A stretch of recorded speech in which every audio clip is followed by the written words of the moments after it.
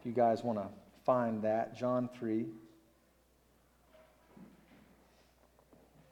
is a passage you know well. You've heard it, you know this story.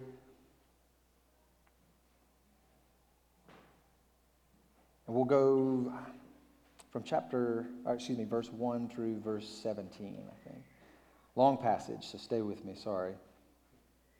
Now there was a Pharisee, a man named Nicodemus, who was a member of the Jewish ruling council. He came to Jesus at night and said, "Rabbi, we know that you are a teacher who has come from God. For no one could perform the signs you are doing if God were not with him." Jesus replied, "Very truly I tell you, no one can see the kingdom of God unless they are born again. How can someone be born when they are old?" Nicodemus asked. "Surely they cannot enter a second time into their mother's womb to be born." Jesus answered, "Very truly I tell you, no one can enter the kingdom of God unless they are born of water and the Spirit. Flesh gives birth to flesh, but the Spirit gives birth to spirit. You should not be surprised at my saying, you must be born again. The wind blows wherever it pleases. You hear its sound, but you cannot tell where it comes from or where it is going, and so it is with everyone born of the Spirit." "How can this be?" Nicodemus asked. "You are Israel's teacher," said Jesus, "and do you not understand these things? Very truly, I tell you, we speak of what we know, and we testify to what we have seen, but still you people do not accept our testimony. I have spoken to you of earthly things, and you do not believe. How then will you believe if I speak of heavenly things? No one has ever gone into heaven except the one who came from heaven, the Son of Man. Just as Moses lifted up the snake in the wilderness, so the Son of Man must be lifted up, that everyone who believes may have eternal life in him. For God so loved the world that he gave his one and only Son, that whoever believes in him shall not perish but have eternal life. For God did not send his Son into the world to condemn the world, but to save the world through him." The word of the Lord. Amen. Father, we thank you for this morning, and we ask that you would speak powerfully through a familiar passage. Yeah, that we who think we know so well would find that your Spirit is speaking a thing that is unique this morning. Yeah, that your gospel would be made new for us. We pray in Jesus' name. Amen. So, Nicodemus, everybody's favorite Pharisee, or everybody's second favorite Pharisee. Paul, obviously, is our first favorite, right? He wrote a lot. We like Paul. We don't want to upset Paul. We all know Nicodemus, though, right? He's like the only other Pharisee whose name we actually know. Everybody else is just called generically Pharisees, right? We don't really want to learn their names, but we know Nicodemus. We know his story. We know this passage, or at least we think we do. We know it so well, like we've got it kind of figured out. But John is saying kind of a mouthful from the beginning. He's filling us in on some important stuff. He says that Nicodemus is a Pharisee, and put aside everything you think you know about Pharisees. He's not just any Pharisee, John says. He's a member of the Jewish ruling council. He's a member of the Sanhedrin, you've heard it called. John's trying to say from the start, Nicodemus is a big deal. Nicodemus is important and influential, right? And if you didn't realize that, right, like here's just a little bit of Nicodemus's resume. Nicodemus started studying the scriptures when he was a little boy. Jonathan and I, we went to seminary. It took us about 3.5 years. Some people it takes 4. Some people are going through it fast and they do it in 3, right? Other than that, my education didn't really center, formally at least, around faith or Scripture. Nicodemus, from the time he was just a little boy, his entire education revolved around this. It was built around it. He spent his entire life memorizing verses, not just memorizing verses, though, memorizing entire scrolls of Old Testament Scripture. He is educated, he is brilliant and gifted, and that's the only way you get to keep being in school that long. He's gifted and it's obvious. He knows the law and the prophets inside out. Historians say, generally they agree, that Nicodemus would have come from a wealthy and aristocratic family, very central to the Jewish culture, very influential and powerful. This is the kind of people he comes from, and that's part of what has allowed him to be so well educated. He has lived a privileged and upper class life. That's the reality of Nicodemus. And on top of all of this, the man has steadfastly committed his life to holiness. He's a Pharisee. This is who he is. And that guy, wealthy, brilliant, educated, powerful and influential, holy, righteous, a righteous man in the eyes of his people, shows up in the middle of the night to talk to Jesus of Nazareth at the house he's staying at. He's got some questions. Jesus, the uneducated carpenter from Galilee, who's been stirring up controversy in Israel in recent days. Yeah, John's trying to say, it's a bit of a surprise. We didn't see this conversation happening. It was normally going to take place somewhere else, right? We think we know Nicodemus, but there's a little bit more beneath the surface, right? And the other thing we tend to think we know very well, we understand what Jesus is saying when he says, you must be born again. We know those words, right? They are thrown around in our culture so often, and in the church so often, we know them inside out, right? Or at least we think we do. The thing about that phrase is that it comes with so much baggage. There are so many things that come along with the idea of born again.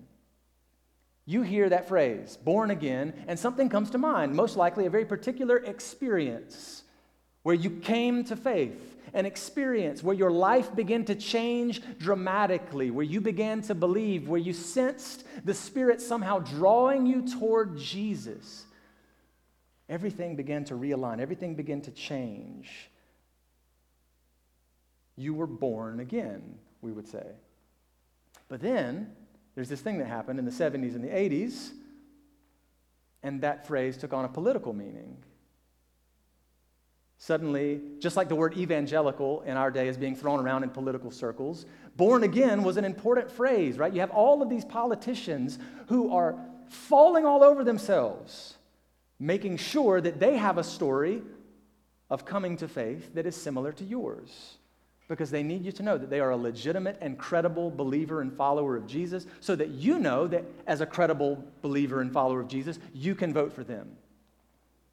They need you to know that they are born again. And thus came about this whole way of understanding the phrase. To be born again in our culture means to be saved. It means to have come to faith, to be a true believer, and to be a devoted, committed worshiper, okay? All of that is valid to an extent. That's absolutely the case. Jesus is getting at that. The problem is, you have to think about who he's talking to. Nicodemus, in his Jewish context, in his culture, has already had that experience. Nicodemus' life has changed. Nicodemus is as real as it gets. He is as serious a follower as there can be. He's a worshiper of Yahweh, and he's committed his entire life to it. And yet, Jesus is telling him there's still something else that has to happen for you to enter into the kingdom of God. Nicodemus is dumbfounded at hearing all of this.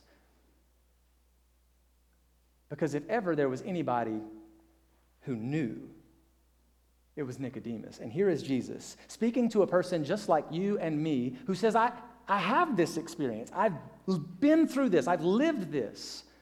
And Jesus is saying, you think you know, but you don't know. He's looking at Nicodemus, and he's telling him this. And if ever anybody in their culture knew, right? It's the kind of phrase we use now. Like there's this new restaurant, and everybody likes it, or at least who have been, right? But not everybody knows about it yet. And there's this sort of feeling we have, the same way we feel about bands, right? When we know about it and everybody else doesn't, there's this intimate connection we feel. If you know, right? And if ever anybody could say that, that's Nicodemus. He has spent his entire life giving himself, devoting himself to study so that he knows. And Jesus is saying, you don't know. That's what he says directly.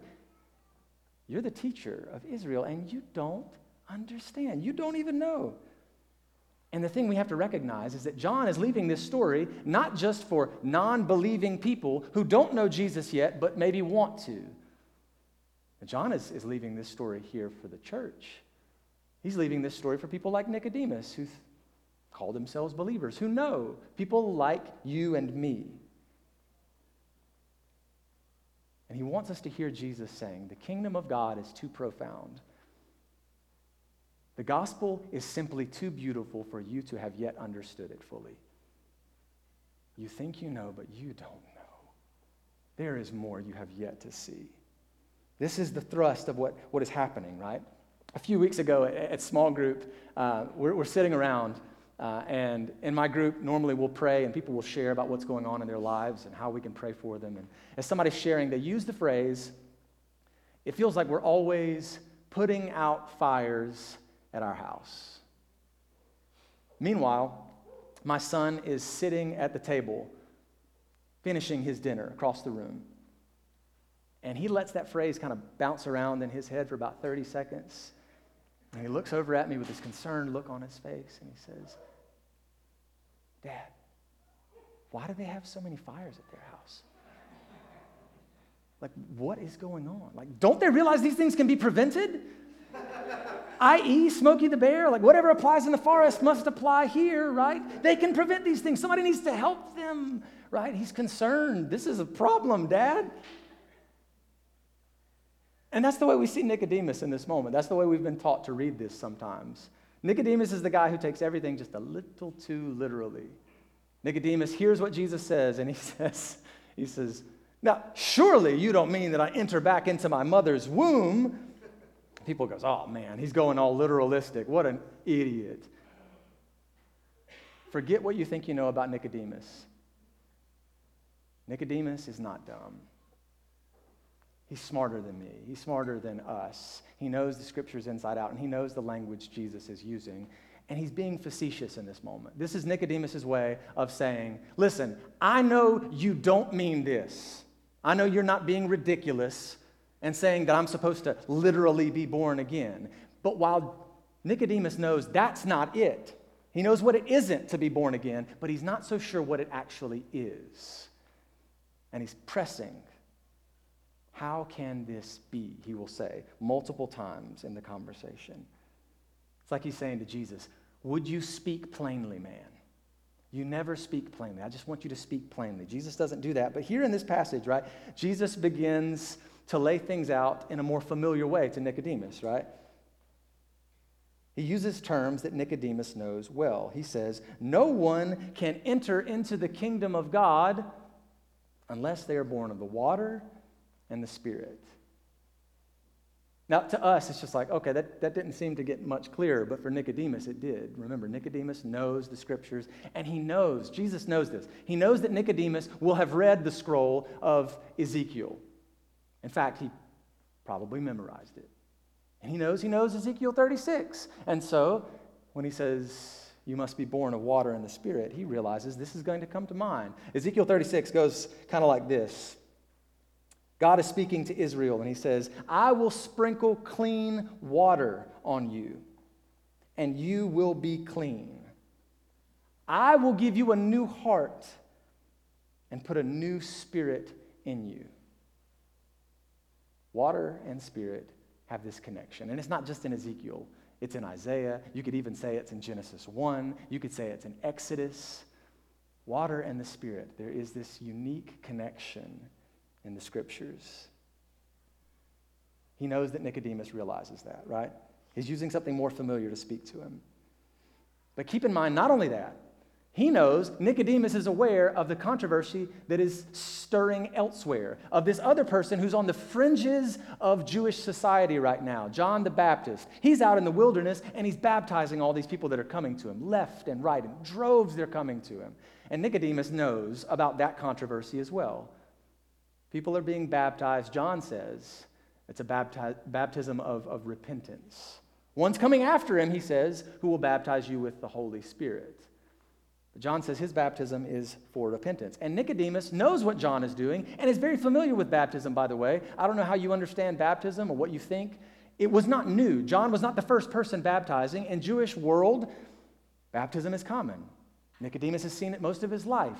Any new convert who decides they want to live according to the law, they want to be a worshiper of Yahweh, they want to live this life, and to enter into this covenant, they would have been baptized. Differently than we do, they would have into the water. It's this interesting, beautiful picture where they spread their arms and their fingers, and it's like they want the water to touch every part of themselves. The idea being this: God is cleansing. God is changing their life. They're turning from this one way they used to live, and now they're giving themselves completely to the law. This is what it means for so many of them. When Jesus says you must be born of the water, he's talking about baptism, and he's talking about this cleansing work. He's talking about repentance. This is a central idea in Jewish culture, baptism and repentance. And in Lent, we spend all this time talking about these things, penitence and repentance. And I'm sure most of you don't use those archaic-sounding words very often in conversation. That's just the reality of it. These aren't words that are very common for us. And honestly, they're words that might kind of bother you a little bit, that make you a little uncomfortable because the ways you've seen them used. But repentance is not what so often comes to mind when you think of it. We hear the word repent, and we think of the guy with a sign on the street screaming at you, repent, right? And so repent means stop doing bad stuff. Just stop doing bad things, please. That's it. That's what repent means for most people. But repentance goes far deeper than that. Repentance is not just not doing something. Repentance is choosing to do something better, truer, choosing to give your life to something lasting. It's reorienting my entire life around the kingdom that Jesus has established. That's repentance as he's teaching it. Repentance is searching out what drives and motivates me, what satisfies me, and asking whether what I find is actually Jesus or something else. Because repentance means I'm supposed to be building my life around something new entirely. Repentance is something more than we realized. But the problem is, Nicodemus is like, he's a Pharisee. He's kind of like the model of repentance in their culture. Like, he gets it. This is who he is. He feels comfortable with what's being talked about here. And Jesus is still telling him this. You need to be born of the water. But here's the thing we need to hear. This is what Nicodemus has to hear and recognize, and this is what we have to recognize. Repentance isn't an event. And I think we've been taught to see it that way. Repenting is like this sort of event. It's a thing that happened at some point in your life, right? But repentance isn't that. It's not something you did in the past. Repentance is not something you do for one season of the year, like in Lent. Repentance is not something you do when you've come to like the end of your rope and you realize something has to change. Repentance is not just the thing you do when you've done something wrong. Repentance goes far deeper than that.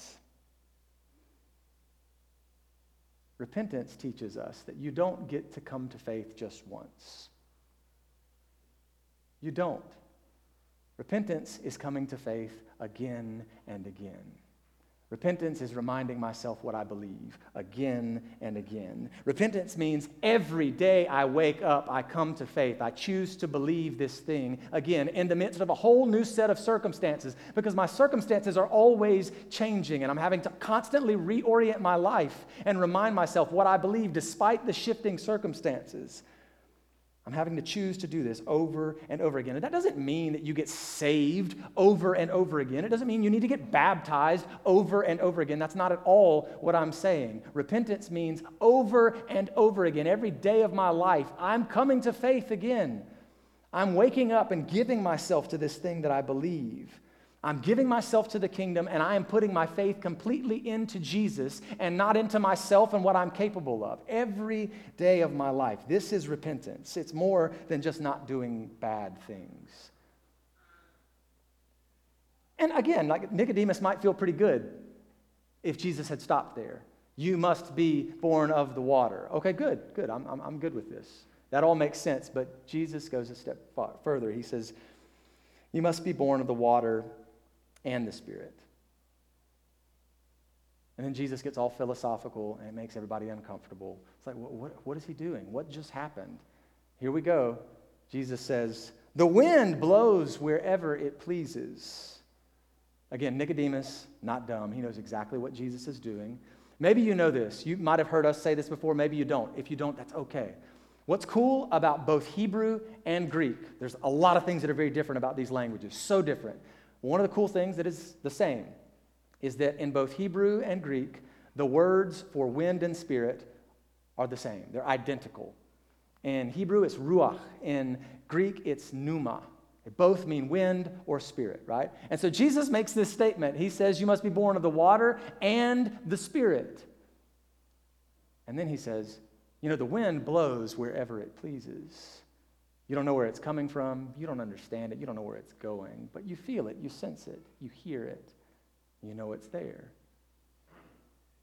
The wind blows wherever it pleases. In essence, there's all this play on words that happens all the time in Hebrew and Greek as a result of this. And so Jesus says, you must be born of the Spirit. And then he says, the Spirit does whatever it pleases.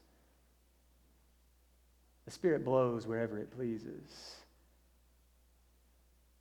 You can't control the Spirit, Jesus is saying. You can't predict the Spirit's next move. Jesus knows this from firsthand experience. We talked about it last week, right? Jonathan's in Matthew 4. There's this beautiful moment, right? Jesus' baptism, the clouds part. God himself is speaking his word of approval, validating Jesus' ministry. This is my beloved Son in whom I'm well pleased, right? The Spirit descends on Jesus. It's this beautiful moment of divine blessing. And then immediately afterward, Matthew says, and the Spirit that had just entered into him led him out into the wilderness, into the wastelands of Israel to fast and to be tempted by the enemy.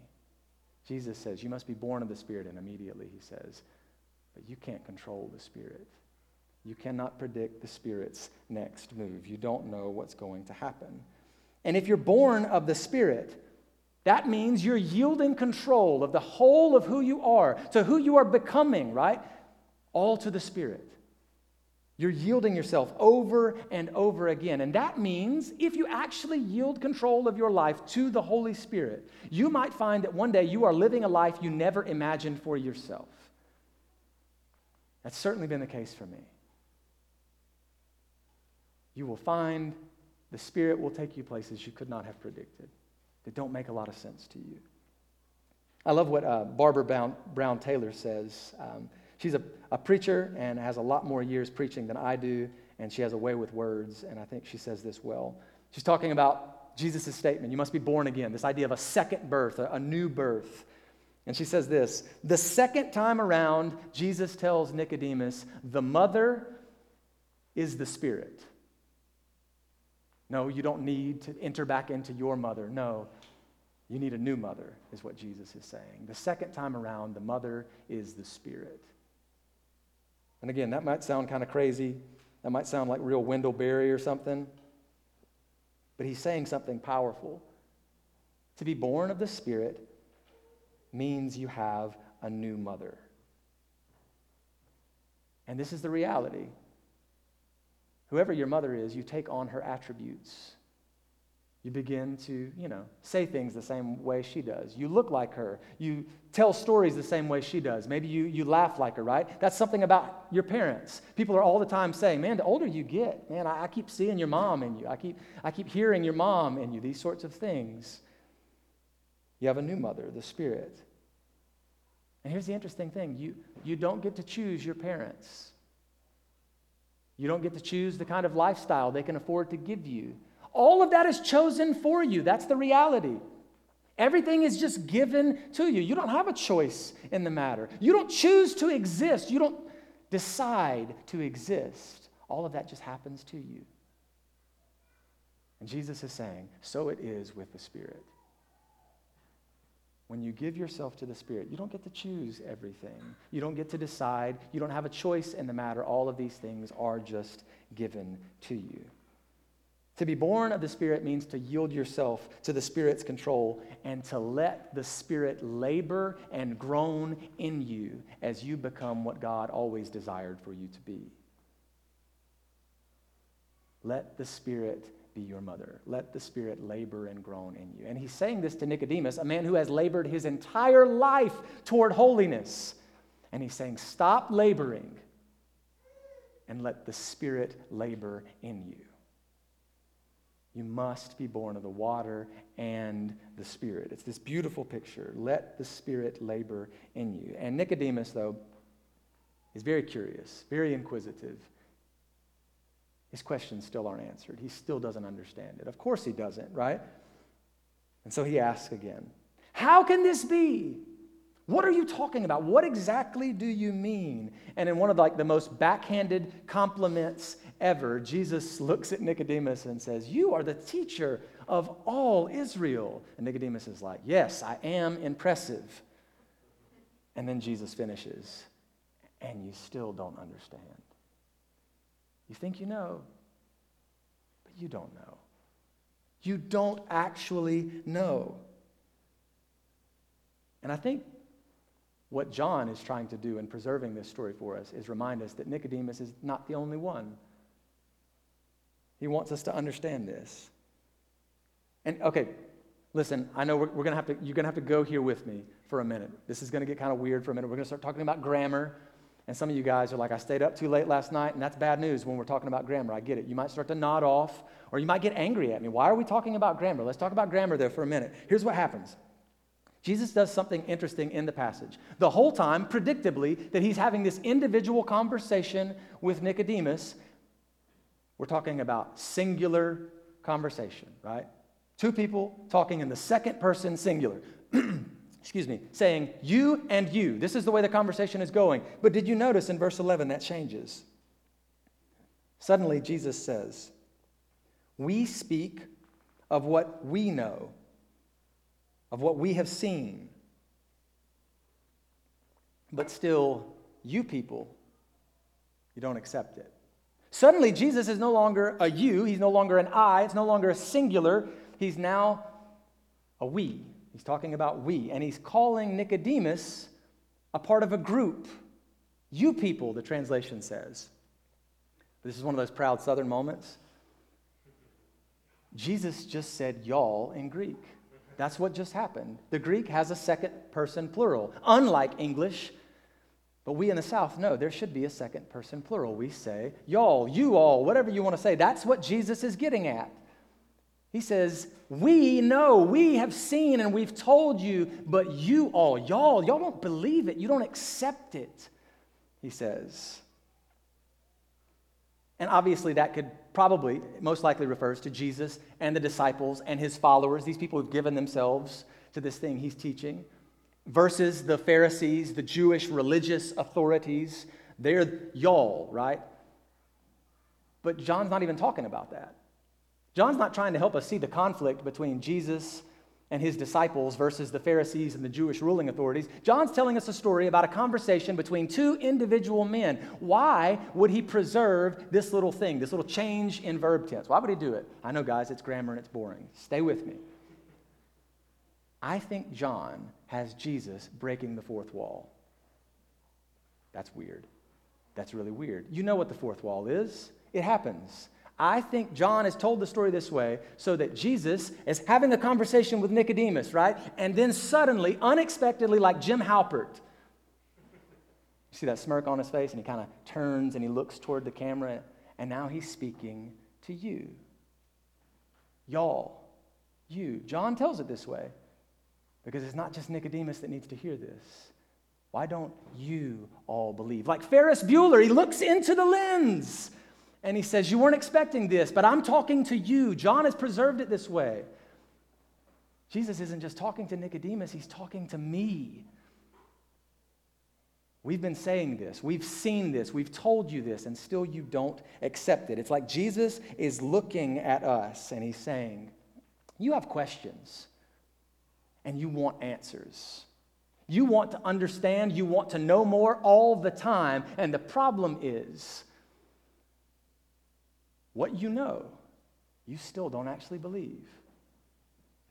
You want to know more, you want to understand more. The problem is, you know plenty that you don't actually believe still. You still haven't given yourself to it in the same kind of way that you claim you have. It's a hard thing to hear. You think you know, but you don't know. And he's saying it to us. But Jesus does something beautiful. He decides to lay it on us anyway. It's like, you're not really ready for this, but he's going to give it to you anyway. And it's like the smoothest telling of the story you've ever heard. In just a few sentences, Jesus is going to lay out the gospel in this beautiful way. He says, no one has gone into heaven except the one who came from heaven, the Son of Man. And there it is, right back to chapter 1. Y'all remember how chapter 1 of John starts. The Word was with God, the Word was God, the Word has taken on flesh and dwelled among us, right? Jesus is saying to Nicodemus, listen, I know you don't understand what I'm talking about. All this wind spirit talk, it doesn't make any sense unless you have lived with the Spirit eternally. 3 in 1. It's only the Son who could make sense of all of this for you. And so Jesus says, this is why I have come. I love this statement Dale Bruner makes. He's a commentator and a gifted preacher. And Bruner says, this is the moment when Nicodemus realizes what he thought he knew about Jesus was wrong. His first words are, we know you are a teacher, right? God is with you. That's the only way you could do these things. And Bruner says, Nicodemus realizes here that Jesus isn't just a teacher that God is with. Jesus is God with us. And that is not what Nicodemus expected. It's easy to kind of like dismiss, oh, well, yeah, I mean, God is with them. He's a good guy, right? He's a good teacher. He's another in a long list of rabbis who are gifted. But no, now he's realizing something more. He's God with us. Cue Nicodemus, stunned silence, okay? He's overwhelmed in this moment. And while he sits quietly, no more questions to be asked, Jesus just keeps on talking. And he uses an image from a story that any Pharisee knows very well. It's from the book of Numbers, which, contrary to popular belief, is not just about numbers. Guys, check it out. Cool stories there. It's bizarre, though, what Jesus is doing. It's kind of a bizarre story that he's introducing into the conversation. It's about snakes, right? Maybe you caught that. So, in the story, Israel rebels against God. That's not the bizarre part. That's what happens all the time. Israel rebels a lot. What's bizarre is there's this terrible plague of snakes that enters into the camp. And the people of Israel are being bitten. People cannot be healed. They don't know how to heal people. They don't know how to pray for them. It's not working. People are dying. Moses is desperate. The people are desperate. And so they cry out to God, and God gives Moses directions. He says, I want you to cast a bronze snake, to make this bronze snake, and then to attach that bronze snake to the top of a long pole. And I want you to hold it high in the air. And you tell the people of Israel, if they look at the snake, they will be healed. And then Jesus says, in the same way, the Son of Man, who came from heaven, must be lifted up, that all may have eternal life in him. Strange stuff, I know. Why is Jesus talking about snakes now? Why would he introduce this? I mean, the wind spirit stuff was crazy, and now we're talking about snakes. Like, what is he doing here? But he knows Nicodemus, and he knows Nicodemus's background, and this is speaking powerfully to him. Jesus is saying, just like God saved Israel from those snakes using a snake, God is about to save Israel from death using death, by his own death. That's what's about to happen. God is about to use the curse to rid them of their curse. That's what's about to happen. God's about to bring the curse on himself so that they could be healed, so that they could have eternal life. And that, Jesus says to Nicodemus, that is the answer to your question, how? How can this be? How does this make sense? Only if that is true. How can someone be born again? What does that even mean, Jesus? Speak plainly, right? And Jesus just systematically walks through. It means being washed. Washed of who you once were, reorienting your entire life around this kingdom and around Jesus at the center of it. Being born again means giving yourself over and over again, coming to faith over and over again, day after day, in the midst of your changing circumstances. It means yielding your life to the control of the Spirit, knowing that you don't get to predict or know where it's going to take you. It means believing into Jesus and not just knowing more about him all the time. It means continually looking upon the crucified Lord Jesus, as uncomfortable as it makes us sometimes. You have to continue to look. And that's what's happening at the table every time we come. It's an opportunity to reorient our lives around the cross and not around whatever else we might have been building it around. That's why we come every week and not just every once in a while. We want to reorient our lives constantly around the cross of Jesus. Every time we come, this is what's happening to us. We come back to the crucified and broken body of Jesus, back to his poured out blood. The band can come. I was thinking about this week. Paul says in 1 Corinthians that every time we do this, we come to the table, he says we proclaim the crucifixion. We proclaim the Lord's death, Paul says, until he comes. Every time we're doing this, we're proclaiming the Lord's death. And I don't know if you've ever asked the question of why we would want to do that. Why would we proclaim the Lord's death over and over again? Isn't once enough? Why would we want to proclaim the death of the man we say is the Messiah? Why would we want to proclaim the death of the one we say is our Savior? Why wouldn't Paul say something like, every time we do this, we proclaim the resurrection. Every time we do this, we proclaim the Lord's victory. He doesn't. He says, every time we do this, we proclaim the Lord's death, because that's what the Corinthians need to hear, and it's what we need to hear. You can't get away from the crucifixion. You need to build your life around what's happening at the cross. Paul says this because the truth is, without the crucifixion, Christianity sounds like every other faith you've ever heard of. Without the crucifixion, the resurrection is just like a slick illusion. And Jesus is just another snake oil salesman who's promising you a miracle cure. Without the crucifixion, the resurrection just doesn't stand the same way. Fleming Rutledge says it really well. She says, without the crucifixion, the resurrection is just another spiritual tale about a charismatic figure. But the crucifixion tells you what you thought you knew about God. It's not what you thought. God is not who you thought he was. The crucifixion undoes everything you thought you knew about God. It reorients it all. We've heard a lot of spiritual tales about charismatic figures. But Jesus isn't just another man-made God. He isn't just another immortal deity who has power even over death. This is the way we always imagined God to be. And instead, he is a God who's decided to make himself mortal and fragile and vulnerable.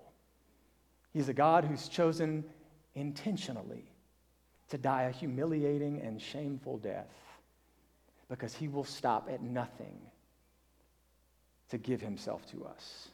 John says, for God so loved the world.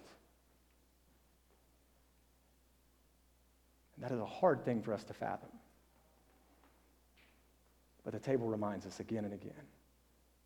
The invitation is to come, gather around the cross once more. Come, gather around the broken body of Jesus.